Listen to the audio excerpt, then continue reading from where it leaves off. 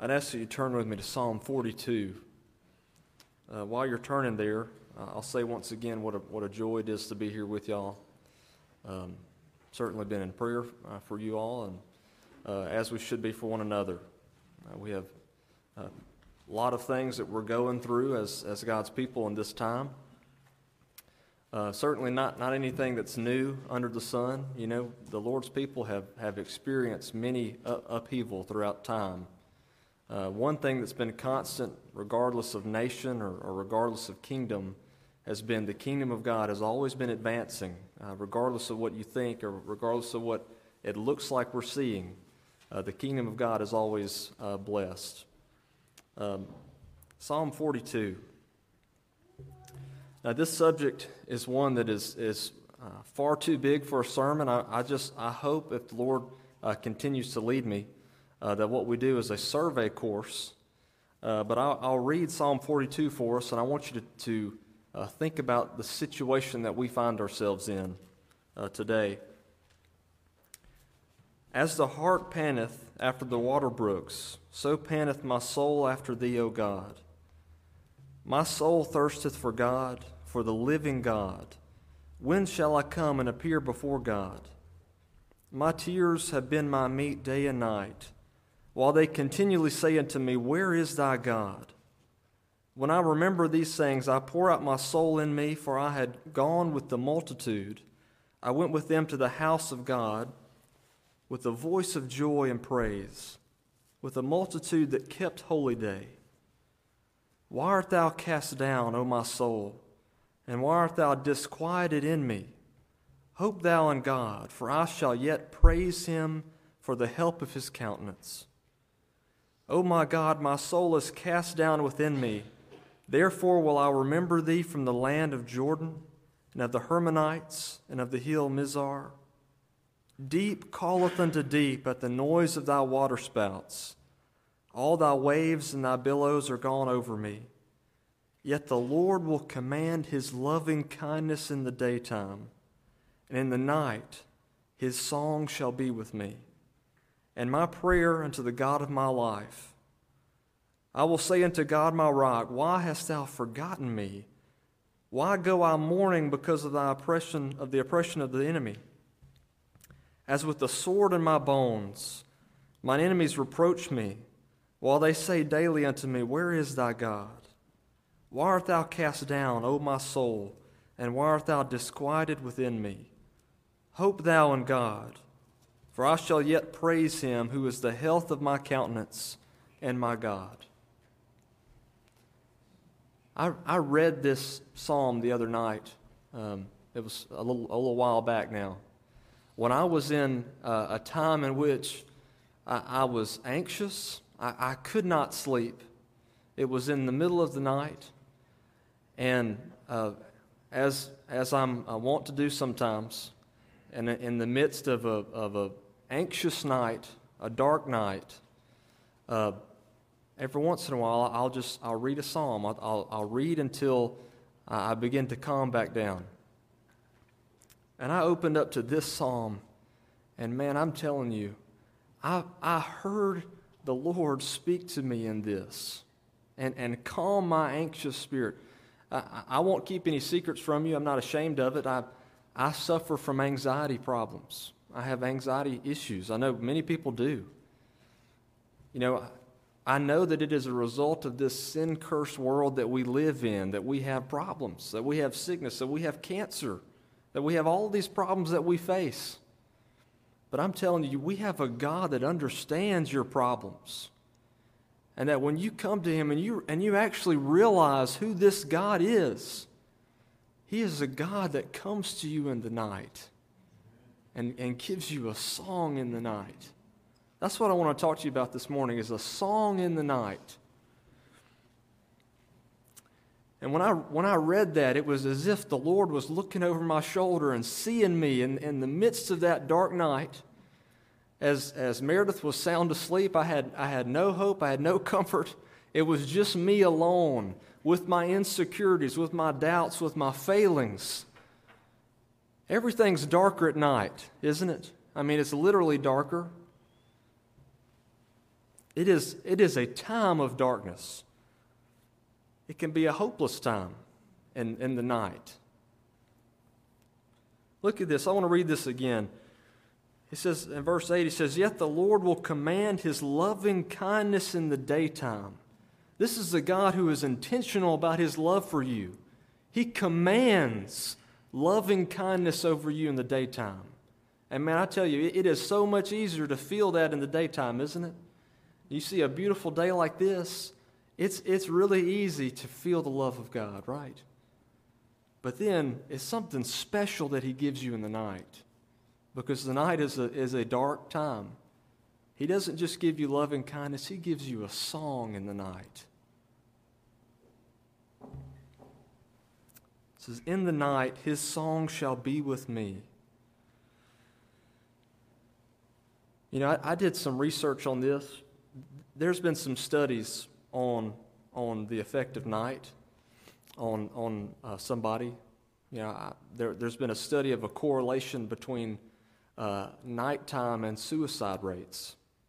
I know that's a very dark subject, but suicides occur at a rate 8 times more frequently than in the daytime overnight, specifically in the times between 2 a.m.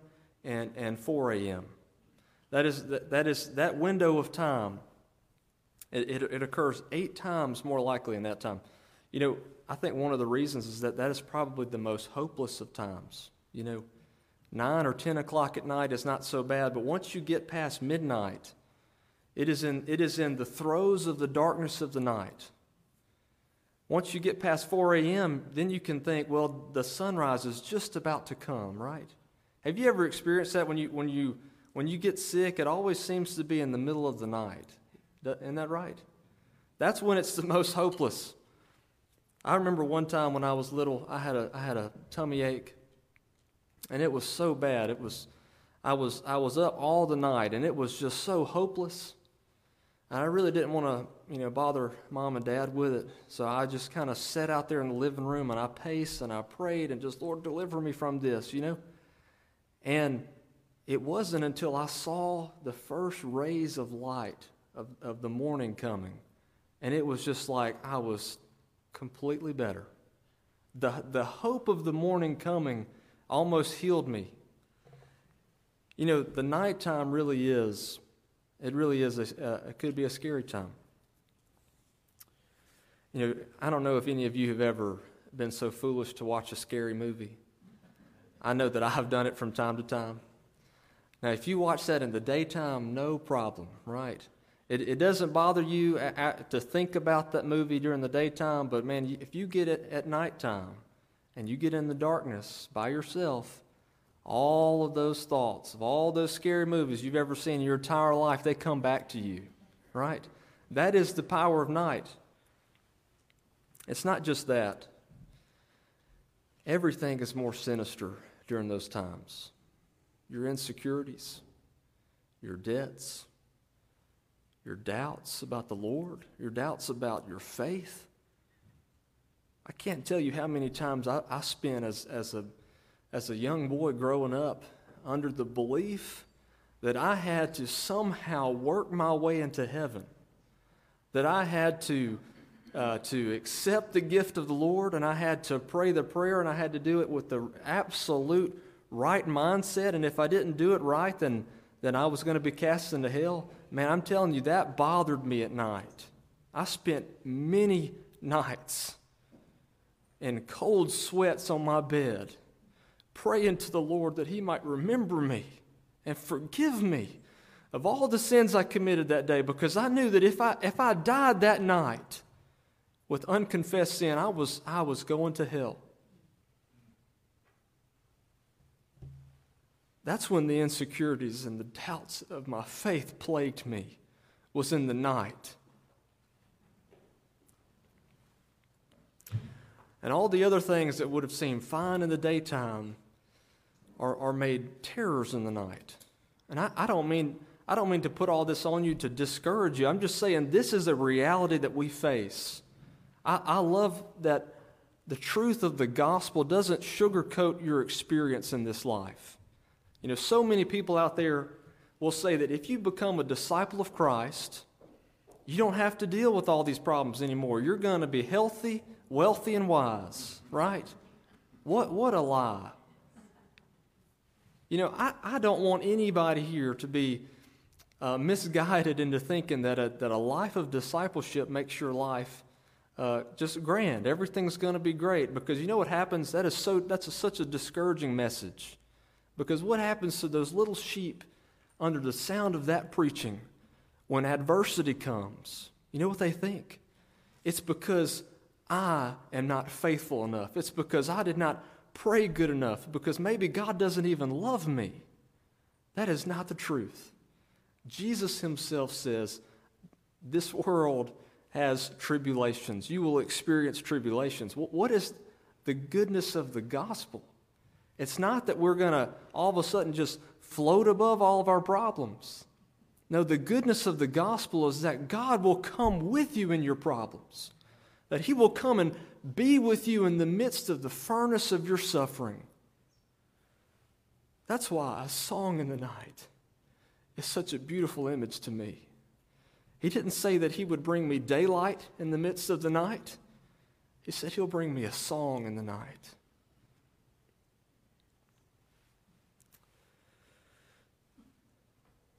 I think about this. I think it's a psalm. It says, I wait for thee more than the watchman waits for the morning. Can you imagine being that watchman? Everybody else is asleep. It's your job to stay awake and to watch. And you know that the darkness creeps in on you too. And all you are wanting for, all you are waiting for is to see that dawn come, to see the morning break, just like I was when I had that tummy ache, right? I wanted more than anything to see the rays of sunlight coming up over the horizon. And that's the way I feel in this life. I long, I know you do too, I long to see my Savior and the rays breaking over that horizon, because it is dark here. It is dark in this life. And it's not just the literal nights that you face, that we'll face again tonight. We have night seasons. And that's a reoccurring theme, a reoccurring word, a phrase in the Scripture, the night seasons. He'll be with me in the night seasons. My reins will instruct me in the night seasons. You know, many of the Psalms are a direct result of night seasons that King David faced in his life. Not just one literal night. It may have been a season that he was going through of night.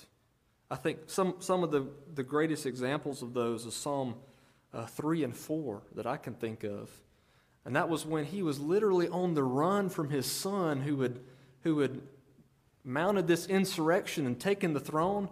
I mean, can you imagine a darker time than being on the run for your life, running from your son? But yet, he sings this song of praise to God in the midst of that. Now that is a song in the night.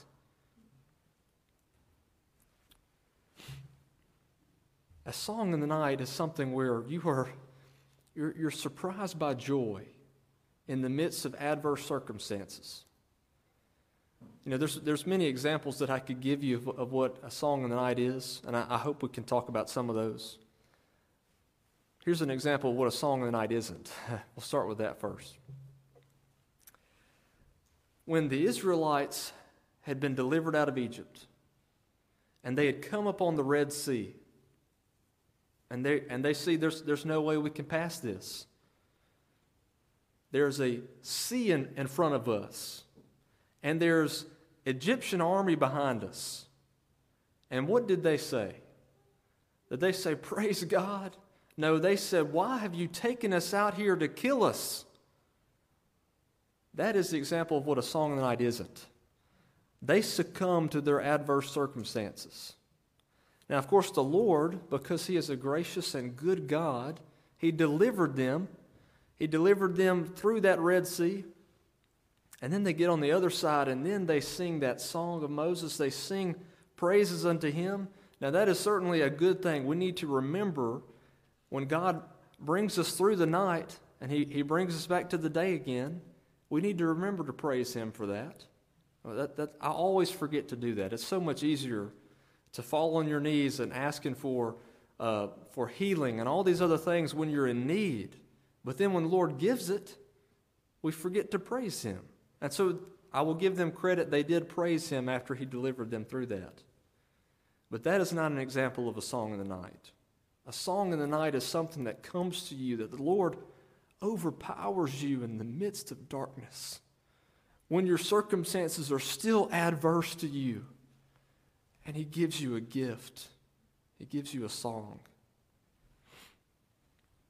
Now, music, as I mentioned before, after hearing y'all sing, and how beautiful that was, music is a gift of God. It's one of the most magical things that you can experience. You know, the Lord created music. He is the ultimate composer of music. He gave you music to sing to him. You know, there have been studies that show the effects of music on your body. I mean, it really is medicinal. It really has effects on you. You know, it can reduce your anxiety. It can reduce your stress.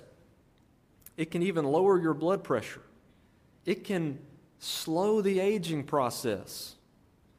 You know, I read a study on that this morning as I was sort of thinking over that again. It has been shown to increase or decrease the rate at which your neurons begin to decay. So it could literally slow down aging if you listen to music. It helps your immune system. That was something that surprised me. That music, this gift of God, that listening to it could boost my immune system. But I'm telling you, there's been many times where I've come to the house of the Lord.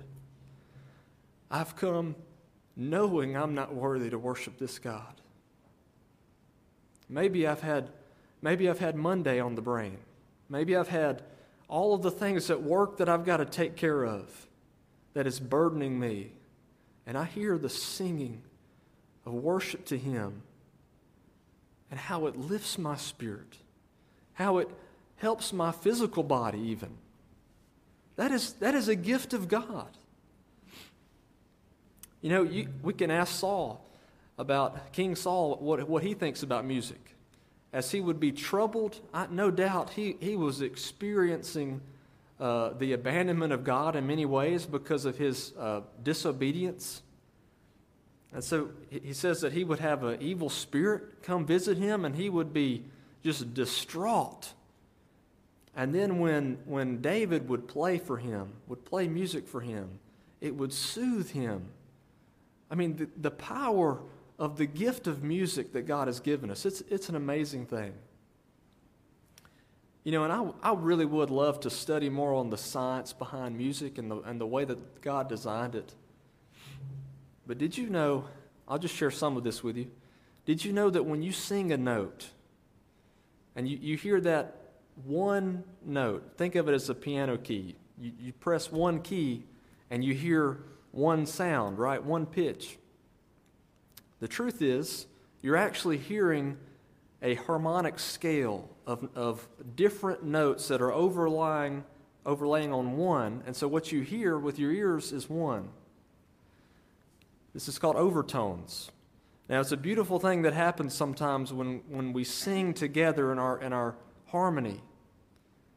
There's been many times, and you know, if you'd like to, we have a recording of a singing where you can hear it, where because of the way that the parts come together and harmonize with one another, a fifth part appears that's not sung by any human voice, and you can hear it. Now, I happen to believe that that's the angels joining and singing, but that's the power of music. It is a magical thing. It really is. It's more than just orderly and scientific. I believe it is just magic, you know, that the Lord has given us. So to say that he gives us a song in the night, it's really a very powerful thing. Let me give you some more examples. I'm going to give you some examples of what a song in the night is. If you turn with me over to Job, the book of Job.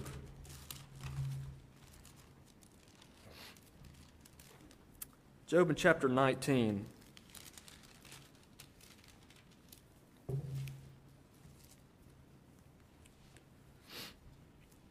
Of course, we know the story of Job, the true account of what happened to Job, and how Satan, not the Lord, but Satan stripped him of everything he had, just about, except for his wife and his health.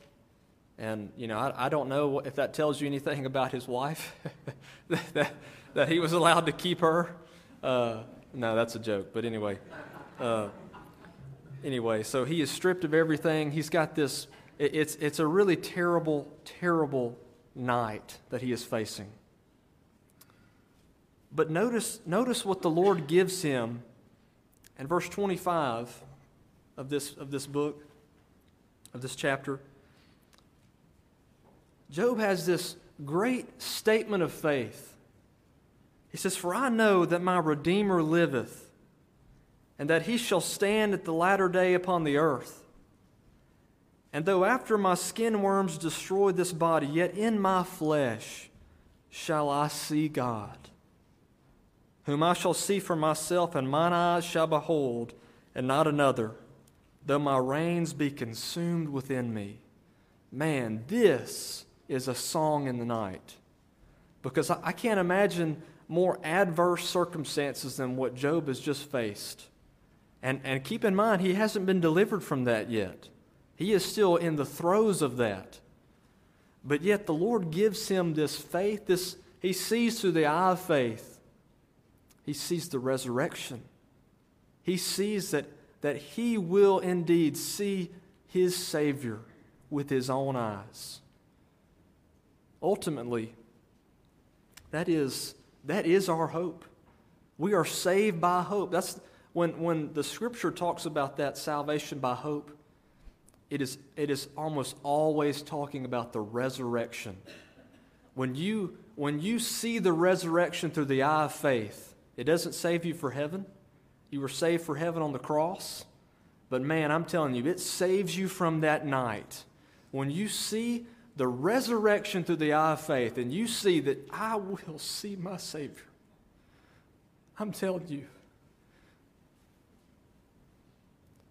the God that animates our love for Him, the God that makes this more than just a group of people gathered together, that very God, we will see Him with our own eyes. It's not some fairy tale. We will lay our arms around Him and hold Him close. I will get to hold Him in my arms. That is the reality. That is the truth of the gospel. That is the power of the song in the night that comes to you. Even, it doesn't matter about your circumstances. Praise God. That's the power of the gospel. We don't teach that the Lord straightens out all of your circumstances. No, the Bible teaches that God will come with you in your circumstances. It is so much more powerful. It is so much more powerful. It really would be amazing. It really would be amazing if the Lord would just deliver us from all the thorns in the flesh that we experience. We can ask Paul about that when we get to heaven. You say, Paul, would you rather have the Lord just delivered you from that thorn in the flesh? I think Paul would have said no. I think he would say that. Because he understood, and having that thorn in the flesh that the Lord sustained him through, he felt the power of God. Because you know what happens? We forget about the power of God when He delivers us through that night. When I saw that morning approach, when my tummy was aching, right? It's such a simple example, but when I saw that morning approach, it wasn't 5 minutes before I had forgotten all the prayers that I'd prayed that night for deliverance. But what is amazing? what's amazing is that being in the night, you feel the sustaining, sufficient grace of God that you don't feel in the daytime, that you don't feel any other time. You know, I know that many of you have suffered far worse than this. This is just what I can relate to. But last year, first of last year, January 1st, 2020, before the world went into chaos, Meredith's grandfather passed away. And it was a beloved man in our family. And I tell you what, I would not be afraid for him to hear this. Even though that was such a sad time for the family to experience, it was one of the greatest times of my life, because we all felt the sustaining grace of God through the midst of that in a way that you just don't feel when things are going great. Think about all the people in the Scripture. I mean, countless examples of people who were experiencing a night in their life, a night season.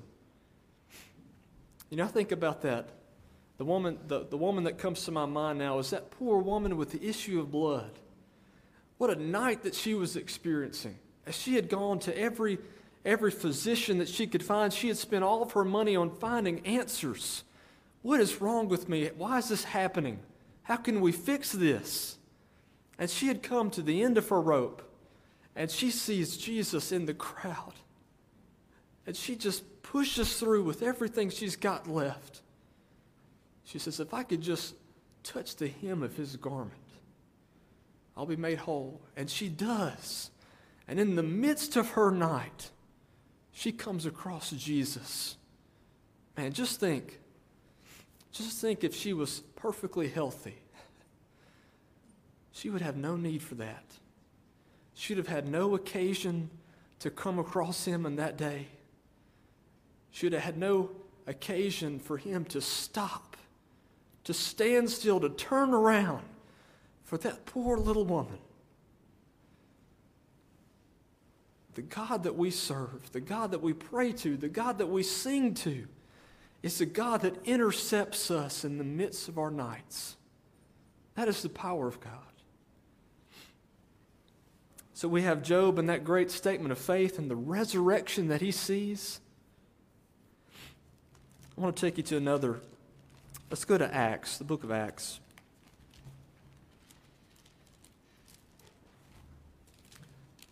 Acts chapter 16.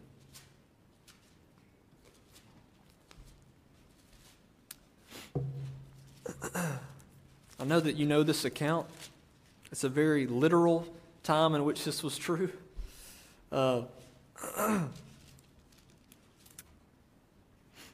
and Silas are arrested and put in prison for the preaching of the gospel. Now, I certainly hope that doesn't happen in this country. You know, in many ways, we have been so free from persecution. I know that it's always there. It always happens. And I know that we have probably felt it more this generation than generations before. But even if it gets to this point, that they're a good example to us that the preaching of the gospel is something that we ought to be doing. There are sheep out there that are burdened under the burdens of their sins, just like I was growing up. And man, to hear the voice, the gospel coming to me, man, that would have been such a burden lifting of, like, taking off of this burden of my spirit. Man, I would have rejoiced to hear that when I was little. That Jesus died for me on the cross, that I didn't have to accept that he saw me before the foundation of the world and he loved me and chose me, and that it's not up to me. It's not up to me. Praise God. Because if it was up to me to choose him, then I could lose that, because I know me and I'm fickle. But they're arrested for that, for preaching the gospel. And verse 25 says, and at midnight Paul and Silas prayed and sang praises unto God, and the prisoners heard them. You know, I would love to have just kind of seen this happen. Love to have heard their hymns that they were singing. I would love to have seen the faces of the other prisoners as they thought, these are crazy people in here. As they are locked in the stocks, very uncomfortable. Not only are they in a cell, it says they were put in the stocks, their circumstances are adverse to them. This is not after the earthquake came. This is not after they were delivered. This was while they were still in prison, while they were in these uncomfortable stocks. They prayed and sang praises to God. Now that is the God that we serve. That is the God that brings a song to you in the night. You know, I bet that Paul and Silas, this is probably one of their fondest memories. You remember that time when we were singing hymns in prison together? I believe that was a fond memory as they look back on life. Of course, they didn't have much longer to live because of persecution, but nonetheless, God came to them and gave them a song of praise. To be able to sing praises while everything looks bleak, I mean, that's miraculous. That is when you know that God is involved. Because we're not awfully prone to positivity. I don't know if you've noticed that in our culture, if you've noticed that in yourself. I would have a hard time singing praises in that. You know, if my circumstances aren't quite right, I'm sort of like a baby. If everything's not quite right for me, I may be a little fussy about it. But here you have these two, blessed by God with this song in the night, to have everything against them, but yet to sing praises. And they weren't singing praises to get delivered. They were just singing praises. The Lord brought deliverance later. Let's go to Acts 7. We have another account here of a song in the night. And I believe this is a good example for us to keep in mind.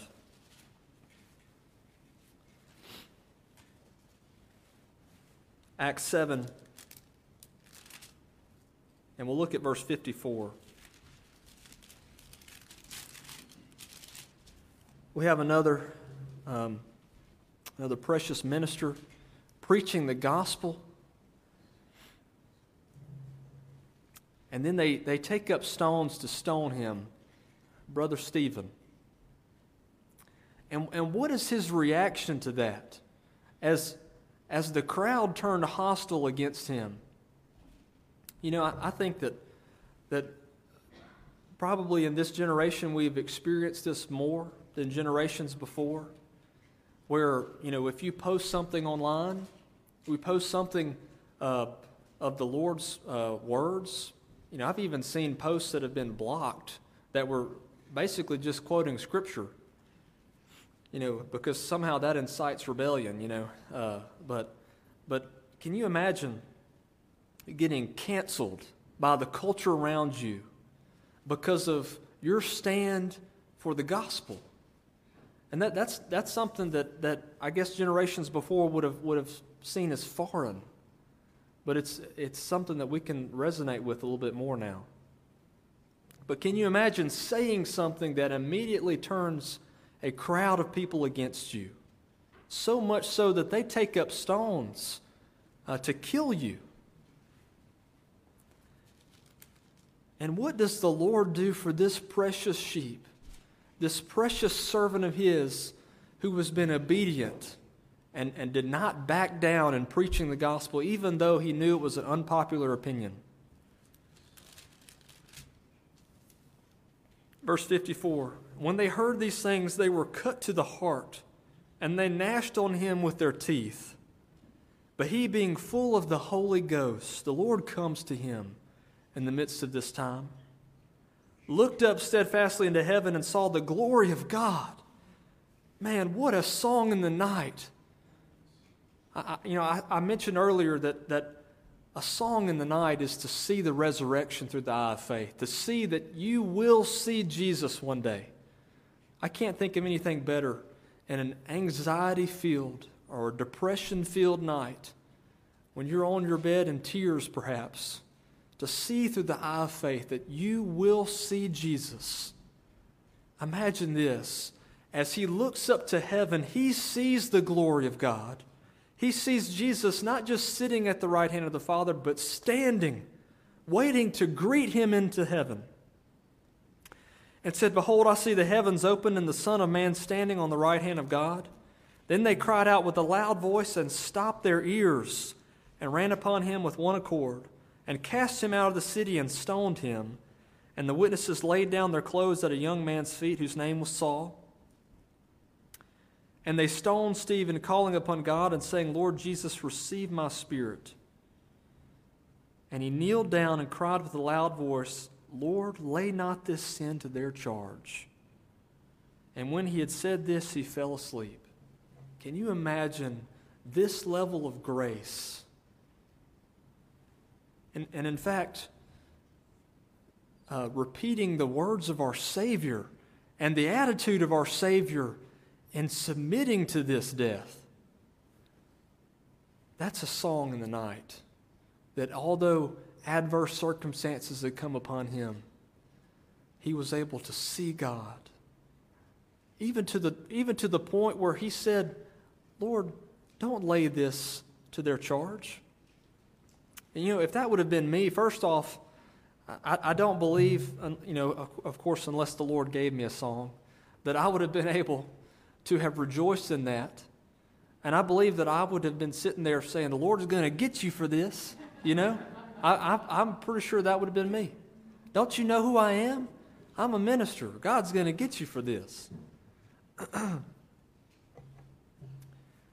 But yet the Lord gave him this song.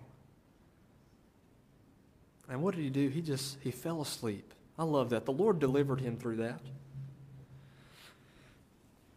What about Shadrach, Meshach, and Abednego, right? As they faced the adversity of that evil kingdom, and they refused to bow the knee. When the music played, they said, "We're not going to do it. We cannot but serve God." And as they were thrown in the furnace, I love their statement of faith. They said, "The Lord can deliver us, but if not, we're still not going to bow." I love that. That faith, they knew that God could, but they said, even if he doesn't, we're going anyway. Throw us in. And they did. But notice this. The Lord didn't just deliver them through the furnace. The Lord very well, through his power, could have just caused them to be thrown in and not be burnt. He could have done that. But that's not our God. That's not personal enough for our God. What did he do? They said, did you not throw 3 in, but there's a 4th in there? And his visage is of the Son of God. I believe that Jesus himself came in to be with them in that furnace. Some people say it's angels. I believe it was Jesus himself. As I said, he could have just blessed them and delivered them in any thousands of ways. Your God is a creative God. He is a powerful God. But how did he do it? He came down and was in the furnace with them. Man, what a song in the night. That God shows us that he will climb into the furnace of your suffering along with you. You may feel like it's inescapable, and the pressure is building up, and the heat is burning you up in whatever night season you find yourself in. But child of God, I want you to remember this. You may feel as if God has abandoned you, but he is right there with you in that suffering. Isn't it amazing that the God of glory who has so much bigger problems to deal with than my little insignificant problems, but yet he looks down from heaven and comes and joins me in my suffering and joins you in your suffering.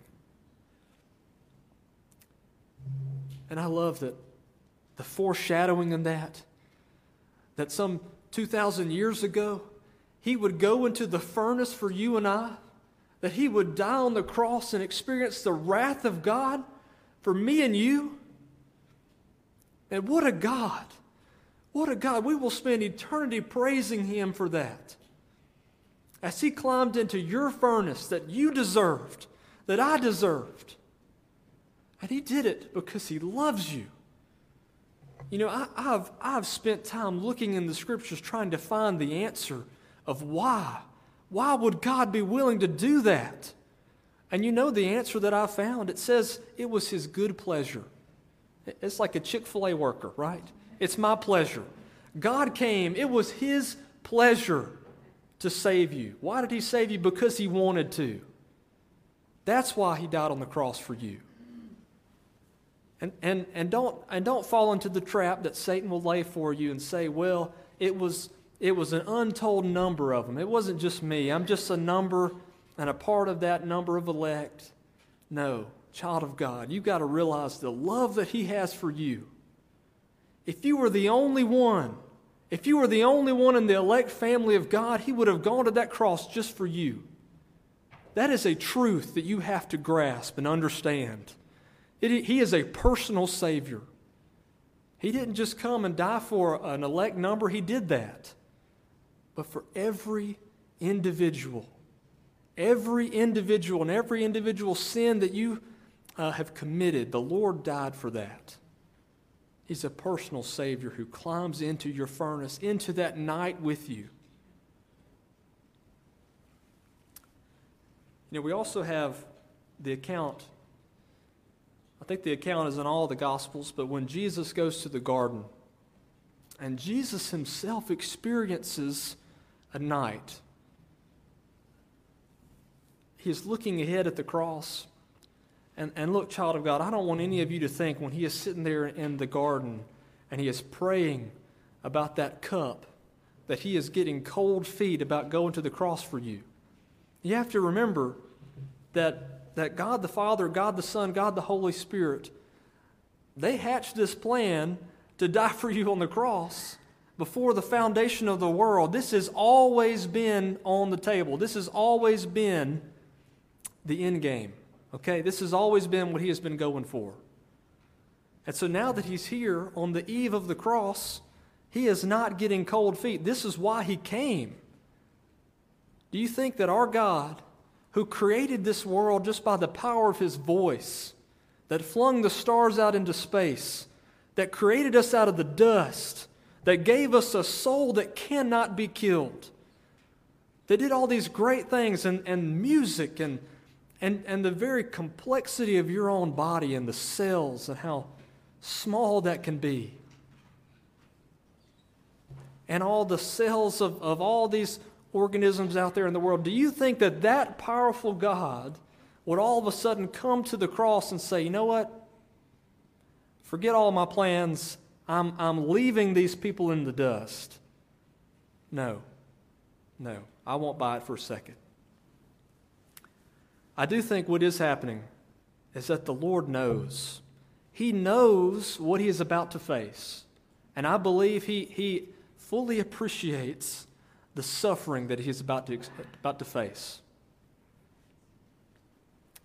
And I do believe that in a sense he dreads the suffering. But I do want you to remember this. It was for the joy set before him that he endured that cross. It didn't say that he enjoyed the cross. It said it was for the joy that he did it. What was that joy? What was the joy that compelled him to go up on the cross? It was the joy of spending eternity with you. The joy of having you in his presence. And of fulfilling the desire of God. And so as Jesus is there, it says in agony of his spirit, he is sitting there knowing what he's about to face, and he is praying to the Lord. He knows he's about to be abandoned by God, and he's never experienced that before. You think that your nights are dark while God's still there with you. Imagine Imagine being abandoned by God and the lights of the whole world turning out as He turns His back on you. Now that's a night. That's a night that you won't have to experience because He did it for you. But in the midst of that, what does God do? He sends Him an angel. It says, and this is only in Luke that we get this image that an angel is there. An angel sent from God strengthening him. You know, I believe in angels. I believe they're real. You know, so many people think that they were maybe used of the Lord way long time ago. I believe that the Lord still sends angels out to minister to His saints. Obviously, we don't worship angels. We don't get into any of that. But I do believe it is a very sweet thing that the Lord ministers to His children in that way. And that's a whole other subject. I'll let more able ministers approach that with angels with y'all. But the Lord sends an angel to Jesus to strengthen him, to give him a little encouragement in the midst of what he was about to face. We already talked about the negative examples, but I want to do this again because I think this is helpful for us. As you are going to face nights in your life, this is something that applies to every one of us. Tonight, you're going to face a literal night. It may not be a night that we're talking about, but at some point in your life, you will experience this night of darkness. Of course, the Israelites are always our negative example, and we give them a hard time, but the truth is, if I were there, I would be exactly the same. You know why I know that? Because I'm exactly the same right now. And I have the benefit of looking at the cross, and they didn't. And I still am fickle with my love for the Lord. Man, if I can wander in to and fro with my love for the Lord, can you imagine what that says about me? I don't even want to go there any further.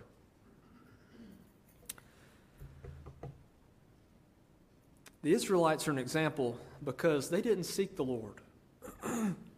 They didn't seek the Lord or listen to the song He gave them. Now, there are times when you were in that night and you're facing that night as I did just a week or so ago. And I felt the darkness of that night creeping in, and I felt the doubts and the fears, and I felt it is not uncommon during some of those periods of time where things are more stressful at work or more stressful in the kingdom, and I see that there are people in the church that are burdened or discouraged. It's not uncommon for me to wake up at 2 or 3 in the morning and just almost not even be able to breathe with a panic attack. As I said, that's when it happens. It doesn't happen in the middle of the day. It happens at night when I'm the most vulnerable. At this time, when I chose to read the book of Psalms and to listen, to seek out the Lord and to listen to the song that He gives me in the night, that's not what they did here. The Israelites did not seek the Lord, and that's why they didn't ever hear His songs that He sang. Another example is Nicodemus. You know, we have this Pharisee, Nicodemus, one of the members of the Sanhedrin, and he comes and he seeks out Jesus. He comes to Him, and he comes to Him by night. Now, this is something I want us to notice. Why does he come to Jesus at night? I believe it's because his reputation would be at stake if he would be seen with Jesus. Now, if he was coming just to berate Jesus, to tell him he's another false prophet or something like that, he could have done that in the daylight. He'd been fine. Why does he come to Jesus at night? Because I believe he had been struggling with seeing this person that maybe he sees as the Messiah come. And he's got all of this tradition and all of these things that he has poured his life into, and maybe he's just struggling with the fact that this man may put an end to my livelihood. That's me just thinking, speculating. But the fact that he comes to him by night, I believe he had been struggling with this and wrestling with this for a while. And he had this appointment set up with Jesus at night. And so he comes to him. He is seeking out the Lord. And what does the Lord say to this legalist, right, who comes to him, this Pharisee? He teaches him some of these great things that we still have today about the new birth. He says, except a man be born again, he cannot see the kingdom of God. He's answering Nicodemus' question right away. Nicodemus is coming. He is seeing something by the eye of faith. He doesn't know what it is yet, but he is seeing the Messiah and seeking him out. And Jesus is telling him, you're already born again, You see this. But of course, Nicodemus, being the legalist, he says, well, how can I do that? How can I be born again? Is it something physical I've got to do? Do I need to go back and find my mother? Is that how it has to happen? What do I need to do? He's looking for something to do. And what does Jesus say? Man, I'm telling you, this made a difference for me as I realized it was the sovereign act of God in my life and not my decision. It says it's like the wind that blows. It blows where it listeth. It goes where it wants to. That's what the new birth is like. Jesus is singing a song to this man as he comes, and his soul is disquieted within him. He is singing a song to him. He says, it is the sovereign love of God. It's not about your actions. It's not how many steps you take on Sabbath day. It's not how many scrolls you have. It's not all of these things. It is my love for my people, my sovereign Spirit giving you life. And you know what happened? Nicodemus went away from there not understanding what Jesus was talking about. I believe he's a child of God, but I believe he wasn't listening. He wasn't listening to the song that Jesus was singing. So the point I'm trying to make with those two examples is I believe that if you find yourself in that night, there are many times in which the Lord just delivers you through his sovereign act. But many times, you need to seek him out when you're in that night. Read the Psalms. That's what I do. It is a great way to hear him. But also listen. Listen as he sings to you. Now, as we close this out, I want to give you 3 ways in which this song happens. We can go back to Psalm 42 if you want to.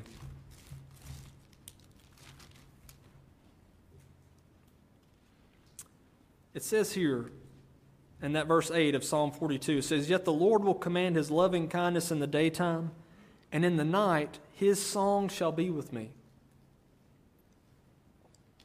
There's a sense in which we've been talking about the most, which is that song is something that the Lord gives you. There was a time where literally I woke up with a melody in my mind and words that I was singing out, and I had never written that down before. I mean, that's happened before, but I think often what it's talking about is the Lord just gives you something to hope on. He gives you a glimpse of the resurrection. He gives you something like that.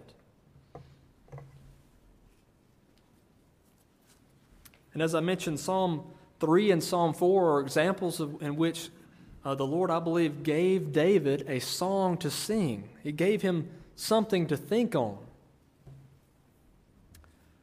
But this is something else I want to share with you. You can go to Zephaniah chapter 3.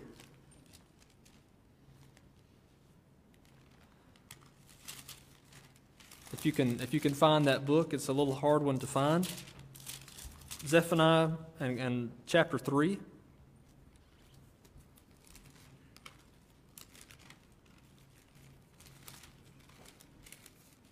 There we go. Chapter 3 and verse 17. I want to share this with you. We mentioned already that God created music, and that is the method that he chose to be worshiped by, for singing and praising. That is one of the things that will be the same in heaven, obviously to a glorified degree, but we will still worship God in heaven through singing. It says, the Lord thy God in the midst of thee is mighty. He will save. He will rejoice over thee with joy. He will rest in His love. He will joy over thee with singing. Isn't that amazing? That our God, our Heavenly Father, would sing over us like a father singing over his child. What a beautiful image that we get. And I don't mean to tell you that I've ever heard audibly the voice of God, but there have been times, child of God, where I have heard, as it were, Him singing over me, singing His love over me, His joy over me. So there's a sense in which not only does God bring you a song in the night that He gives you to sing, but there's a sense in which God brings a song to you in the night that He is singing for you and singing over you. What a God of love. You know, we see in the book of John chapter 1, that it says that in the beginning was the Word. We're talking about Jesus, and that all things were made by Him. We see the image of His voice, of the things that He says, having power to create. You know, I've been reading through the Chronicles of Narnia recently. I don't know if any of you have ever read that before by C.S. Lewis. I'd encourage you to do that. The image that C.S. Lewis gives of this act of creation of Narnia by Aslan, who is a figure of Jesus, is that this lion walks about singing. And as he changes his song, new things are created. And his song is creating. And I believe that's not probably far from the truth. And our God being a musical God, and his voice obviously being sweet as music, that He would come to you in the night and would sing to you and would lift you up.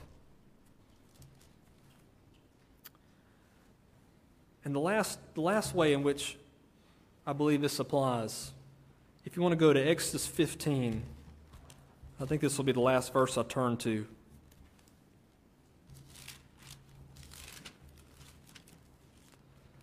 Exodus 15, we already mentioned this before. After Israel was delivered by God through the Red Sea, they get on the other side and then they rejoice, which was appropriate to do. They should rejoice. I said earlier that it was not an example of a song in the night, because a song in the night is something that comes to you in the midst of adverse circumstances. But that doesn't mean that once you're delivered, you shouldn't still praise God. But they get there, and this is what they say. This is what Moses says. The Lord is my strength and song, and He has become my salvation. He is my God, and I will prepare Him a habitation, my Father's God, and I will exalt Him. He says, God is my song. You know, there is a sense in which God is the song that comes to you in the night.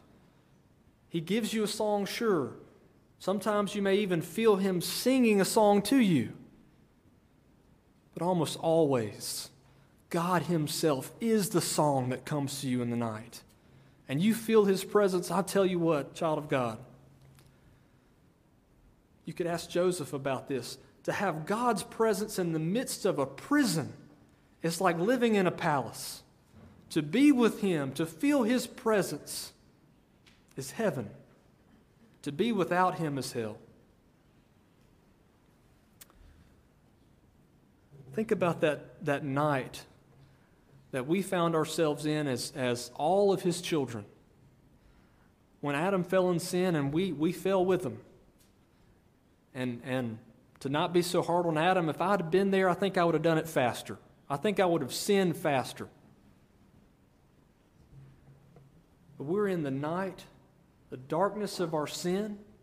The Lord obviously blesses His people in Israel and all the time knowing that Calvary is coming.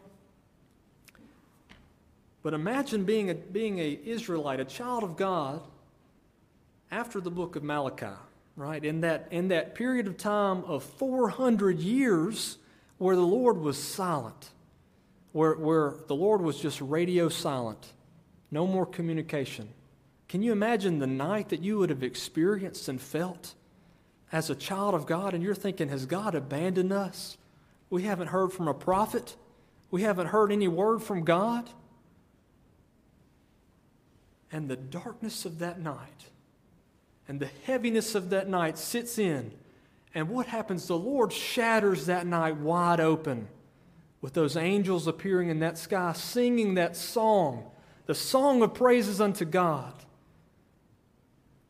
And with the cry of a baby born. Isn't that amazing? I love it. I love it that God could have probably come in the form of a man, just went on the cross and did it, but he came as a baby, a helpless little baby. And the cries of that baby that shred that night, the night of our lives, the night of the darkness that we all face, and he lived a life. He lived it for you. And he died on that cross for you. What a song in the night. And as you face the next night, I want you to remember this. I want you to remember that night that the Lord faced for you on the cross. And then I want you to remember this. His love for you is never failing. His love for you has not changed one iota since he died for you on that cross. The results of this election, whether it went your way or not, the results of the economy, whatever happens to it, or the inflation, or the interest rates, or whatever happens to your investments or your retirement, or whatever happens to your health, if you're diagnosed with cancer or you're losing your vision, regardless of what happens to you, the love that Jesus has for you is immeasurable. It is immeasurable. And as he sings over you, remember that he is with you in your night. Oh, a song in the night. I praise God that he loves his people so much that he would come and be with us, even in our little sufferings. And one day, we will get to be there with him. You know, I hope I get to worship with you and fellowship with you more in this life, but I know this, child of God. If I don't see you again here, I will see you there at his throne. And man, I'm so glad that we have an eternity there, because I would sure hate to have to box you out from spending time with Jesus. We will be able to spend time with him for all eternity. I can lay my head on his breast all I want to. And praise God, he won't push me away because of my filth. Praise God. Like that leper that he comes to. And that leper who was unclean, what did Jesus do? He didn't just say, "You're healed, now get away." He touched him. He held him. There is nothing that God has cleansed that he will call unclean ever again. Child of God, he loves you. I'm sorry.